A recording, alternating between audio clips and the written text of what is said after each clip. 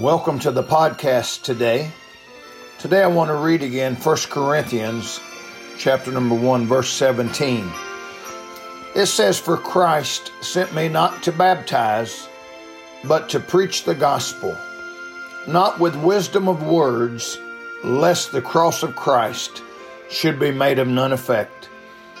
I want to talk about the last statement in that verse, where it says, lest the cross of Christ should be made of none effect.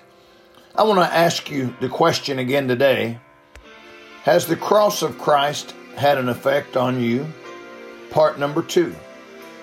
Someone once said that the worst thing some Christians could do would be to invite other folks to church. That's because the people who they invite know their lifestyles, and they've seen no change in them.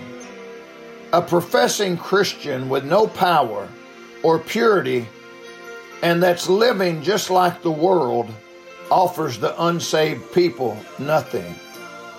Oh, at church they may weep and cry and talk about the Lord, but when they get out of church, it's the same old lifestyle as before.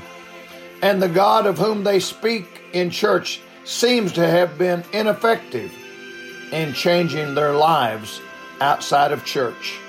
We talk about the cross of Christ, but our life does not reflect it.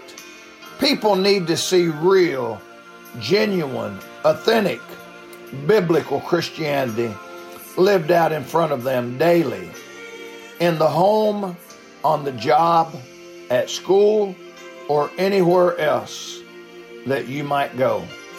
This weak, pathetic Christianity that many are promoting and living will do nothing to show people the real Jesus they need to be saved. When the message of the cross is preached and practiced, it challenges, convicts, and changes people's hearts. Again, let me ask you, has the cross of Christ had an effect on your life?